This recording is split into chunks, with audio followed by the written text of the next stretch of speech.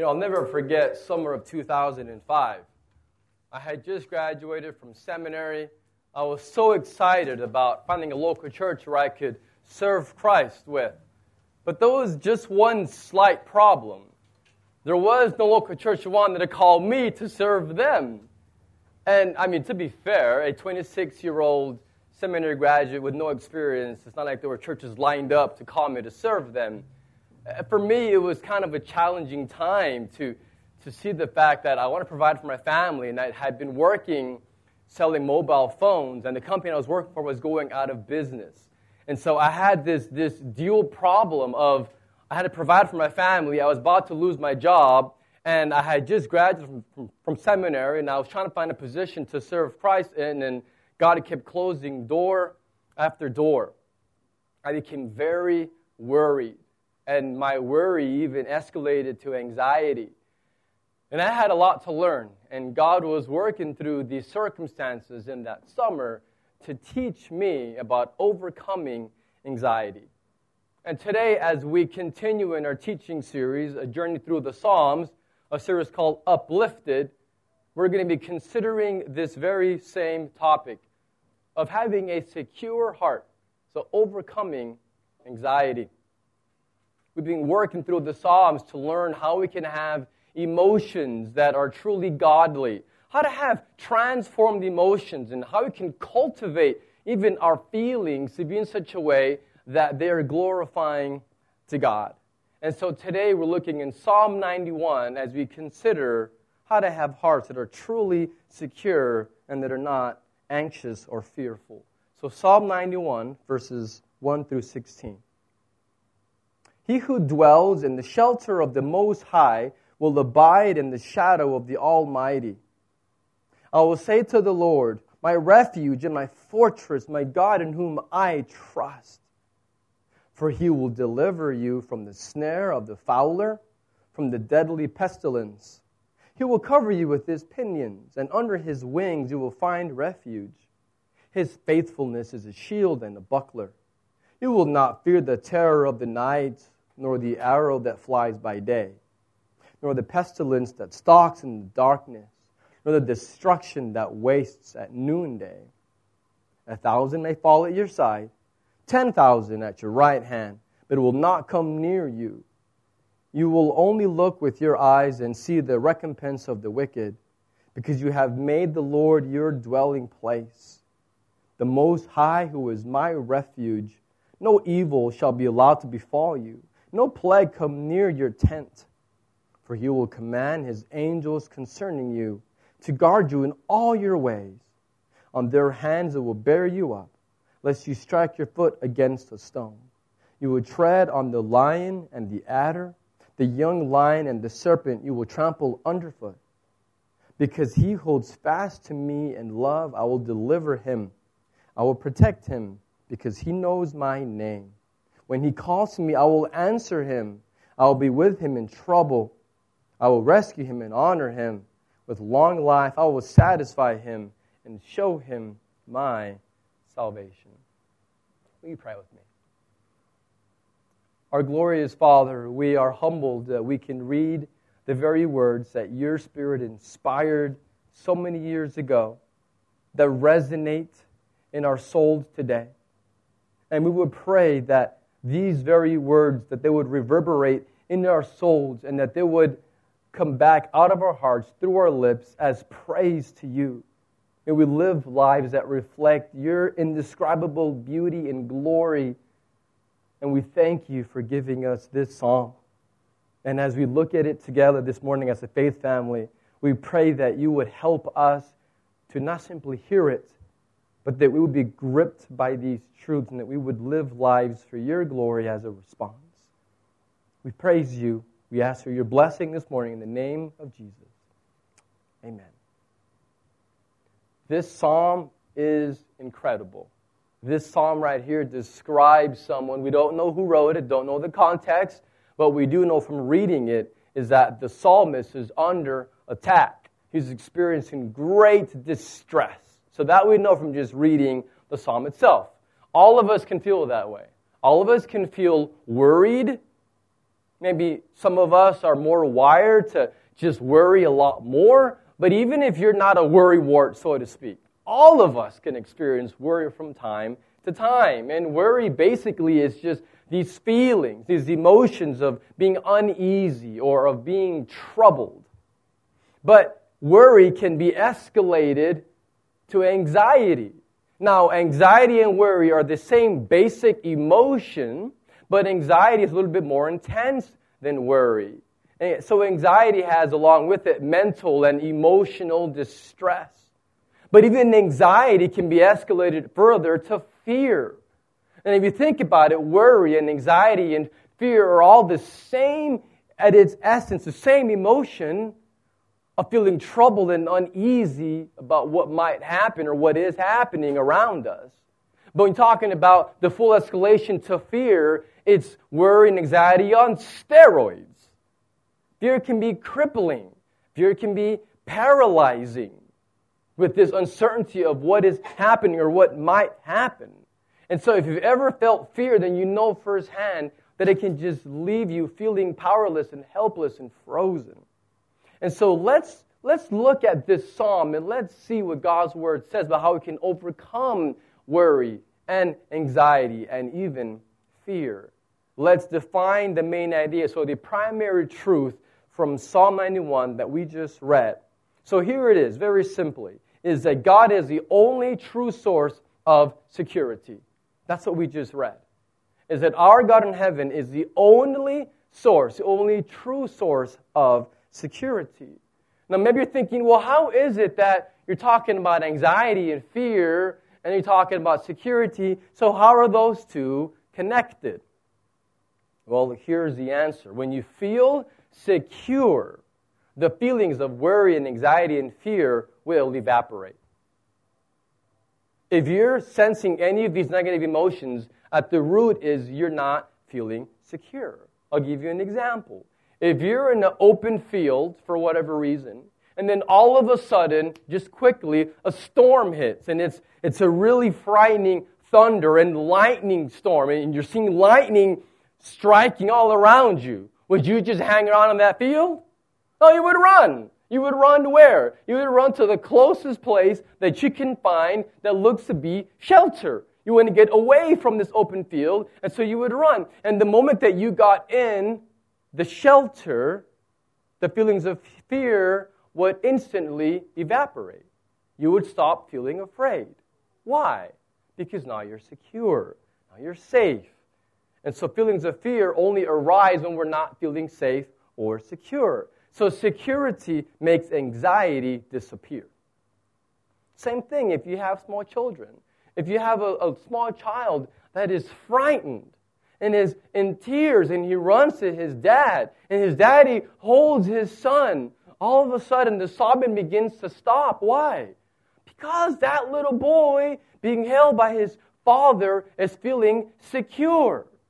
And so now the fears begin to dissipate.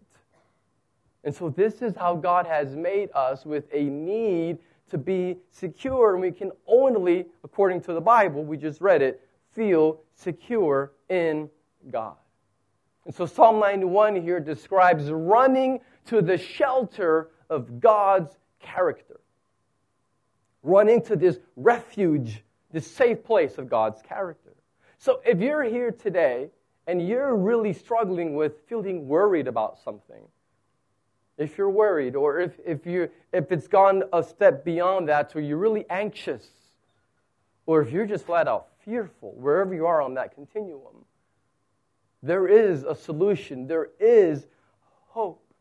We must focus our minds and our hearts, our soul, everything that is in us, on everything who our glorious God is. You must not focus on your circumstances that can be really scary.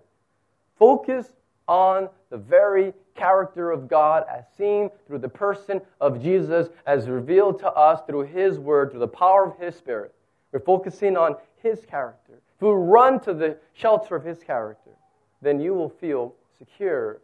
And I can assure you, even if the circumstances don't change, and oftentimes they don't, you can still be secure and have joy and peace in Christ. And so let's look at this psalm together as we focus on the character of God. Now, by the way, this psalm describes God in many different poetic, amazing ways. We'll look at it here together. But I see kind of three primary movements in this psalm, which gives us kind of the major headings to get your minds around how God is described here. So what we're looking at here is how we are secure in God because of who God is.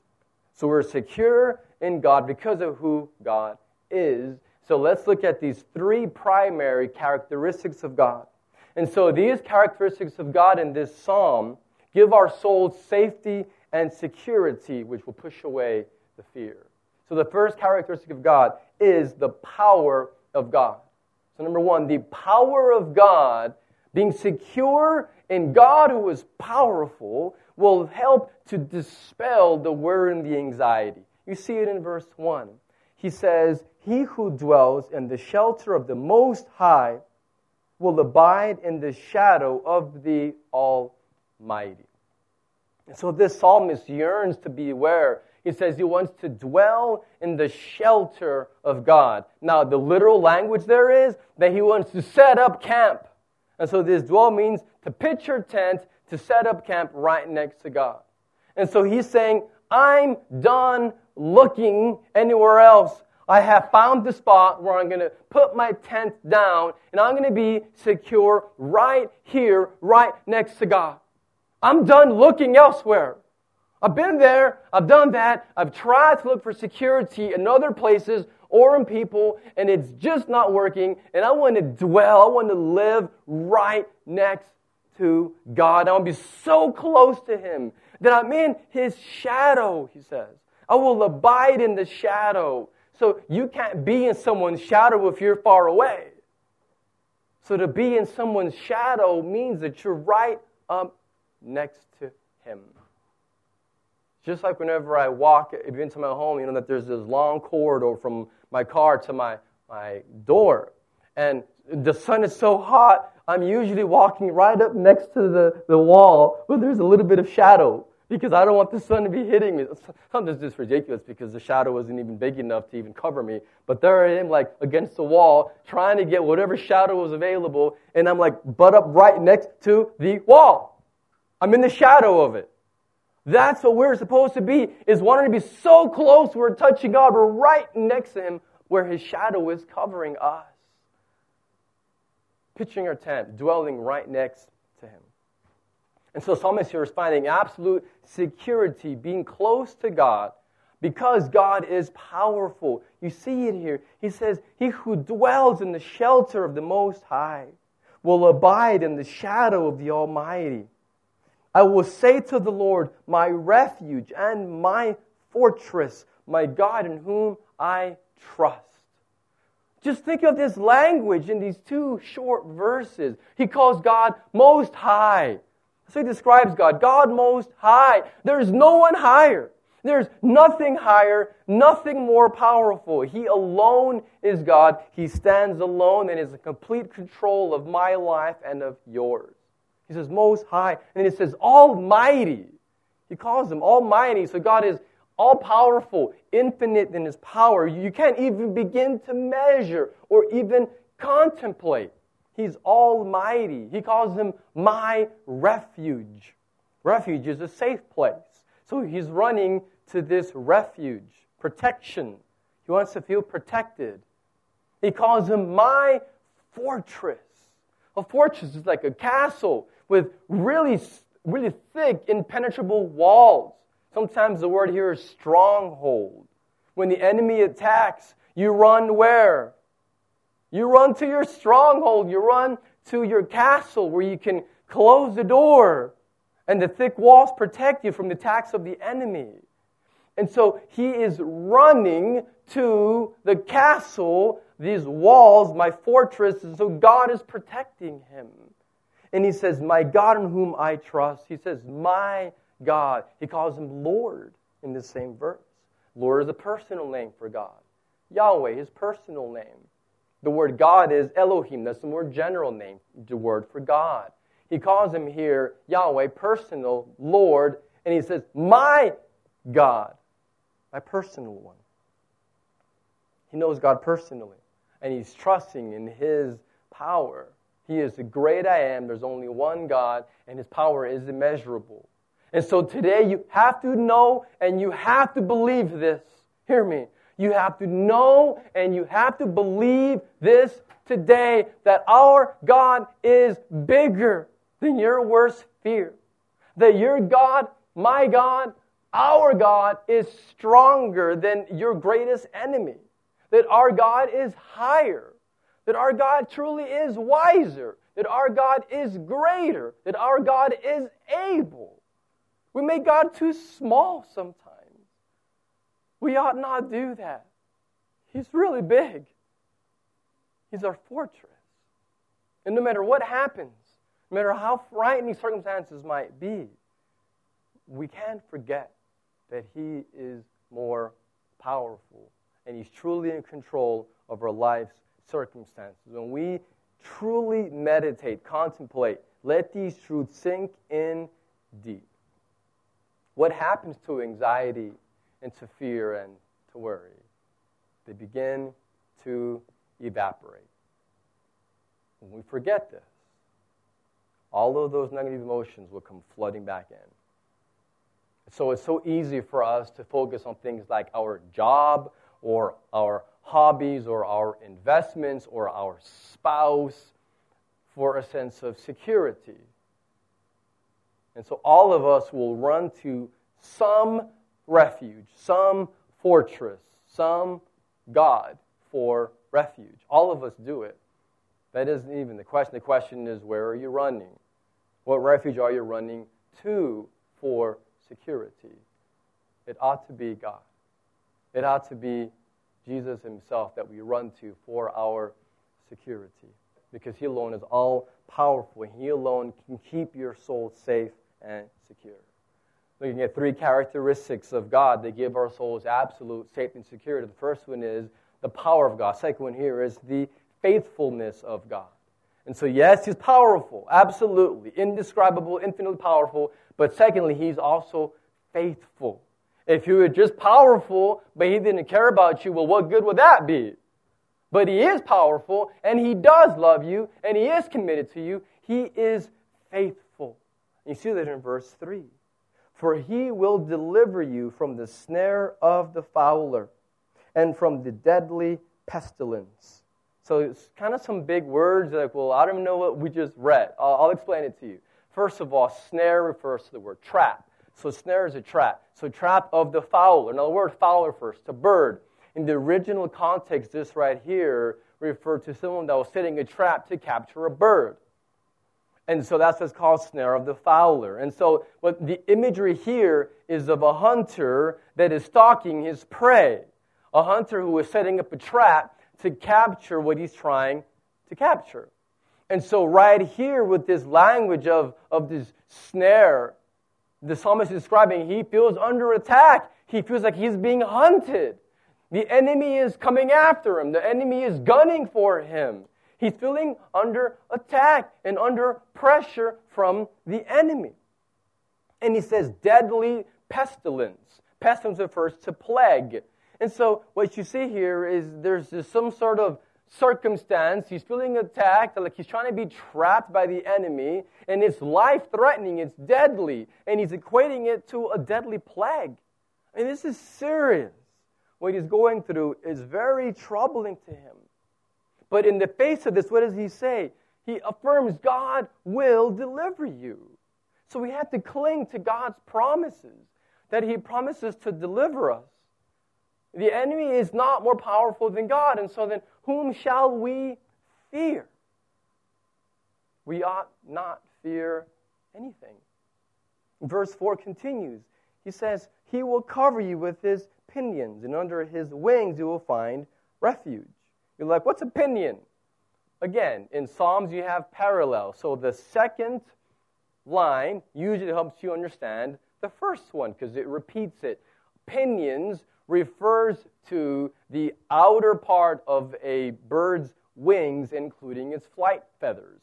And so it's talking about the wings, the feathers. And so it's using this figurative language, saying that you are covered by God's wings, feathers, and you are under his wings, so there again, his parallel is repeated, you will find refuge. So he's using the parallel, again, the imagery is poetic. God doesn't actually have wings and feathers, he's spirit, but this is just imagery to help us understand what God is like. He covers us, he protects us, much like a bird would protect her baby chicks with her wings. So this is talking about God's faithful protection of his people. And God really loves you. I was talking to my wife this week about this very truth. We both were being honest and confessing to each other, saying, a lot of times, we can say God loves you and believe it. God loves you, and he loves you, and he loves you, and he loves you, and he loves you, and you can say it with confidence. God loves you. But then I look in the mirror, and I say, God loves me? And I think, nah, I don't know. God loves everyone else far more than he loves me. And uttering the words, God loves me, doesn't come off the lips quite as easily. And it's harder to believe than God loves you. But it's true that God loves you. You, the person sitting in that seat that you're in the Emirates Park Zoo. God loves you. And maybe it's worth you in your mind saying it to yourself, God loves me. He delights in you. He enjoys you. He made you for his pleasure. You exist for him. That's why you exist, to know and to enjoy God. He made you in his image so that you can be a reflection of his beauty, his glory. And he made a way with Jesus dying on the cross. He loves me and you. And he promises to protect us, to cover us, and we find refuge, his children under his wing. Second half of verse 4, he says, his faithfulness is a shield and a buckler. I don't know what a buckler is. Well, first of all, the word shield. The word shield here, some translations have the word bulwark or rampart. Now, the reason is the word shield in the original, this refers to a very large shield, usually one that you couldn't move. A large shield, usually a defensive wall like on a castle. And so this is part of the word fortress, and it's very closely related. So this word shield is big. So, I like Lord of the Rings. I don't know if anyone else likes that, but I like whenever they're in Helm's Deep and they're being attacked by all the orcs and they have all of their walls. It's awesome. I love it. Seeing good defeat evil. And they have their walls that are thick. That's what this is describing. Shielded walls to protect you from the enemy. So shield is large. And then a buckler is a small shield. It refers to a small one that would go on either the forearm or maybe had a handle that was used by a soldier when he would go into battle. So he was holding his sword in his right hand. On the left hand, he would have his buckler, his small round shield for defense on the battlefield. And so he's saying, God, you're my big shield, but you're also my small transportable one. When I go out into battle, I have protection from the enemy. And so he's using this amazing language to talk about God's faithfulness. Because what does he say? His faithfulness. God's faithfulness is your shield. You're protected from the attacks of the enemy. You're protected from fear and anxiety and worry. You're protected by God's faithfulness. And so we run to the shelter of God's character and that he is powerful. And beyond that, he is faithful to you and me. He is good to us, even though we do not deserve it and could never hope to earn it. He is so faithful. And you hold on to God knowing that he's holding on to you so much more tightly than you could ever hold on to him. And when you remember that God is faithful to you, it's a shield that repels worry and anxiety away. And he continues describing more of this in verses 5 and 6. You will not fear. Powerful. You will not fear the terror of the night, nor the arrow that flies by day, nor the pestilence that stalks in the darkness, nor the destruction that wastes at noonday. When you're focusing on the faithfulness of God, fear begins to just evaporate from your soul. He says, you will not fear. He says, day and night, you can trust in God. Hold on to His promises because He is faithful. He says, terror by night. And so horrible things that can happen. There's terror. And then He says, the enemy's attacks, arrows coming at you, but you have your shield, so you're covered. The shield of God's faithfulness.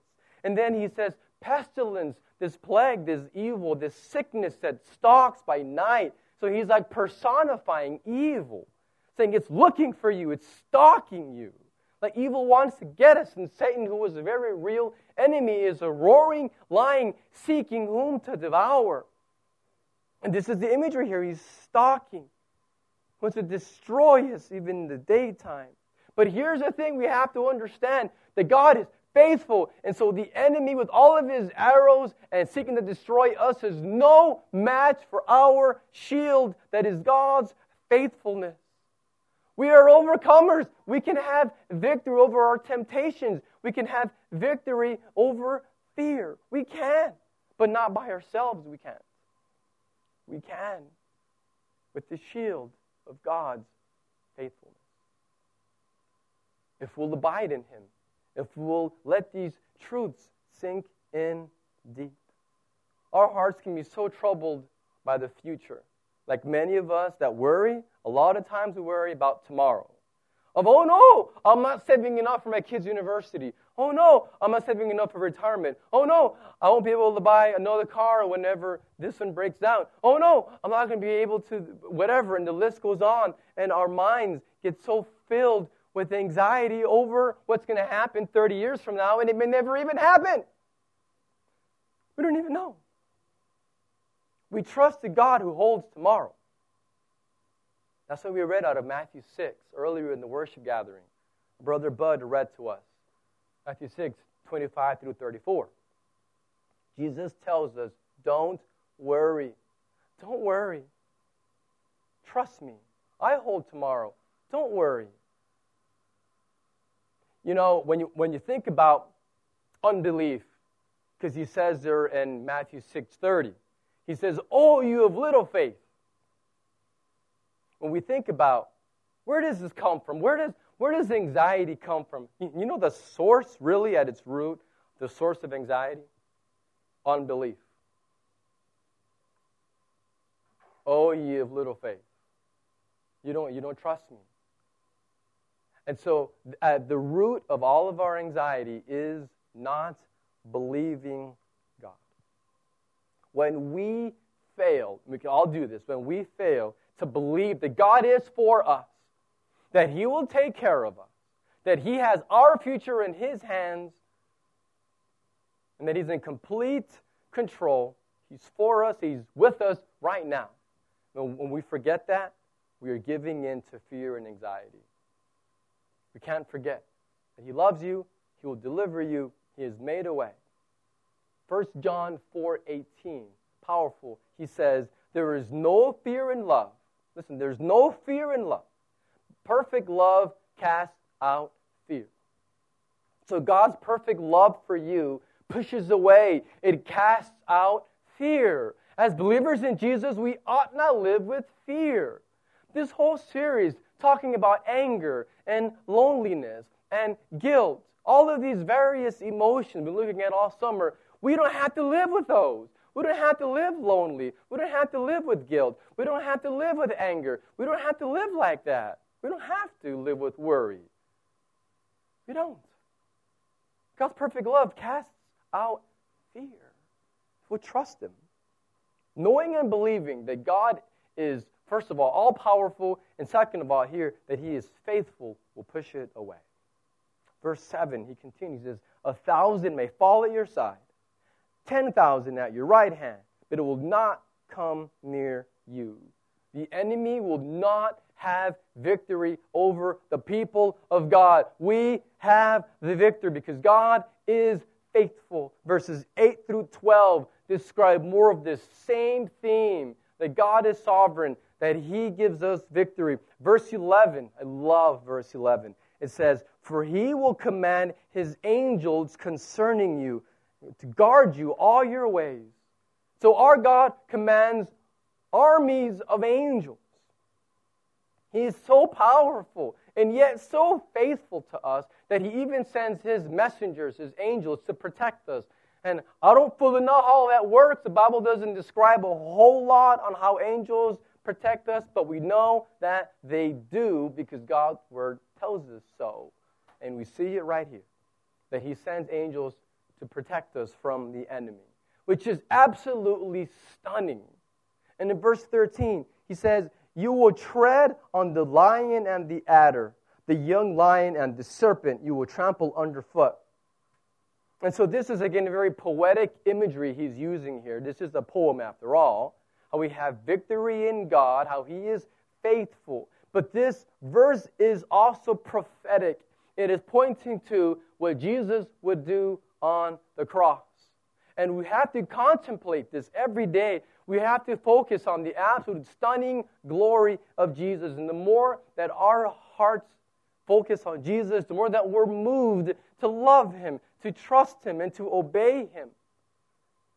Every one of us, left to ourselves, before we knew Christ, every one of us has been, or maybe even today you still are, enslaved to Satan. You're enslaved to sin and really to your own self. We're enslaved, which is why God the Father, in his infinite love, sent his eternal Son, Jesus, the God-man, to come down from heaven to pay the redemption price, to pay the price to liberate slaves. And so he paid the price on the cross. We just sung it powerfully of how Jesus paid it all. How all of our sin was on his shoulders. How he endured our shame and our guilt, and he defeated sin and Satan and death on the cross because he died in our place, but he was powerfully resurrected. And so he has victory over the kingdom of darkness. The kingdom of Satan is now defeated. His days are numbered, and we now belong to the kingdom of Christ, the kingdom of light, and we have victory. And Satan is described as a serpent, the serpent of old, from Genesis chapter 3.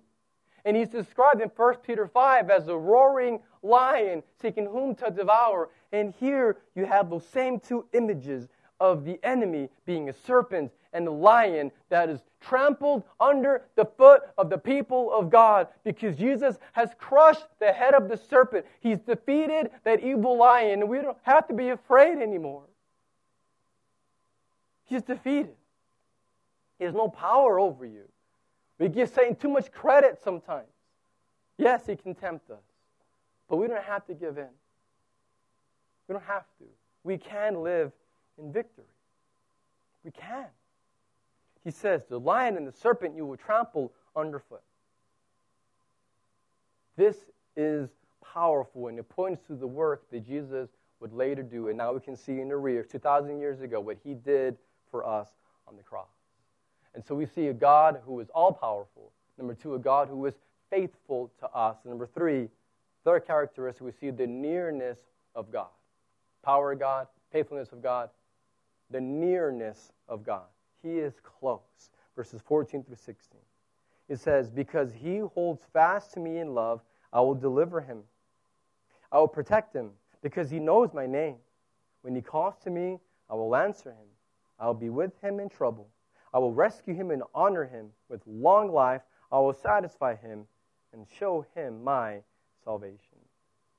The speaker changes. The voice moves from the psalmist. Now, the last stanza here, God is the speaker. So there's a change of voice here. And so this is God himself speaking. He says, "He hold fast to me. I will deliver. I will protect." And so this is God speaking. This is God coming down, being close. He says, because he, his child, you and me, he says, because you hold fast to me. Hold fast to me in love. And he says, you know my name. So what you see here is God is saying, because I know you personally, you know my name. And you're holding fast, you're holding on to me in love. And I'm holding on to you. But you're also holding on to me. Because of this relationship that we have, God now makes 8 promises. This is the nearness of God in your life and in mine. He gives 8 promises in these verses. And when you are feeling afraid, you have to run back to Psalm 91 and reread it, and reread it, and reread it, and meditate on it. And if so be it, memorize it, and focus on these verses. Here's God's promises to you. He says, I will deliver you. He says, I will protect you. When you call, I will answer you. I will be with you when you are in trouble. I will rescue you. I will honor you. I will fully satisfy you. And I will show you my salvation. This is hope. This is what we are.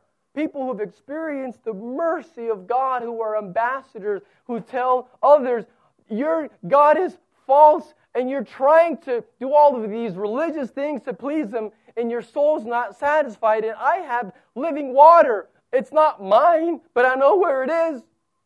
Come with me and take a drink, and you'll have your soul satisfied, He says. I will satisfy you, and I will show you my salvation. We are people who proclaim hope. This is what we are. We're the light of the world. We're a city on a hill that we're supposed to display God's hope for the nations. First, we have to taste it, and then we can share it with others. Our God is so glorious. He came down. He came near. He's right here. I'll be with you when you're in trouble. I'll protect you. I'll deliver you. I'll honor you. I'll satisfy you. That is true security. This is a picture of a child that is so secure in his father, he's not afraid of anything. He's secure. No need to be afraid. But where is your security? Are you holding on to these promises? He says, I'll be with you, and He says, I will show you my salvation. It belongs to God. Jesus came, died on the cross, paid the price for your sin. But unless you respond to Him, unless you say, God, I agree with you that I'm a sinner, forgive me. I repent and I turn to you. I give you my whole life. My complete trust is in you alone, Jesus. Unless you respond with complete faith and repentance, then these promises do not apply to you today. But they can. If you'll turn to Him with all of your heart, then these are your promises, and He'll be your God. And He'll satisfy you and give you the hope that we're talking about and singing about this morning. You know, worrying accomplishes absolutely nothing. Like, we realize this, right? That worrying doesn't help. It doesn't change circumstances. It doesn't change your wife or your husband. It won't change your kids. It won't change your finances. Worrying really accomplishes nothing. But it does do something. You know what worrying does? What anxiety does? Anxiety leads to other sins. Anxiety is like a bridge that you can cross over anxiety and go into other lands of other sins. And so I'll give you an example. If you are anxious, have anxiety over your finances, you know what you might do? It might lead you to greed, or it might lead you to coveting. Now you're guilty of anxiety, but now you're also being greedy, and now you're coveting. More sin is compounded now. But let's suppose that you are anxious over a relationship. Suppose marriage or whatever it could be. Suppose you're very anxious over it. Well, that could lead you to wanting to control the other person or to manipulate your spouse. Well, now you're sinning against him or her even more. You're compounding it, trying to manipulate and control. Suppose you're anxious over how someone else might respond to you. Suppose you have to go to someone and have a conversation, maybe a hard conversation, and you're really having a lot of anxiety over this conversation and how someone might respond to you. Well, you might be tempted to lie or to manipulate or to cover up some truth so it might go better for you. And if you would just give that to God and not be anxious over it, then you'd be more open to speak truth and not hide things. And so if we can draw near to God and run to the refuge of His character and really focus on this truth every day and overcome by God's help anxiety. It'll help us to conquer other sins too. It's so connected because that's who we are. We're complicated. We're complex beings. God made us that way. It's a good thing. But we have to understand that everything in us touches everything. Our thoughts, our emotions, our words is all connected. So in conclusion, as we close, spending time with your all-powerful, always faithful God who has come near to you, really treasuring Him for all that He is, will help you to overcome your worry, your anxiety, and even fear. You know, back in summer 2005, I mentioned earlier how I was just suffering from anxiety.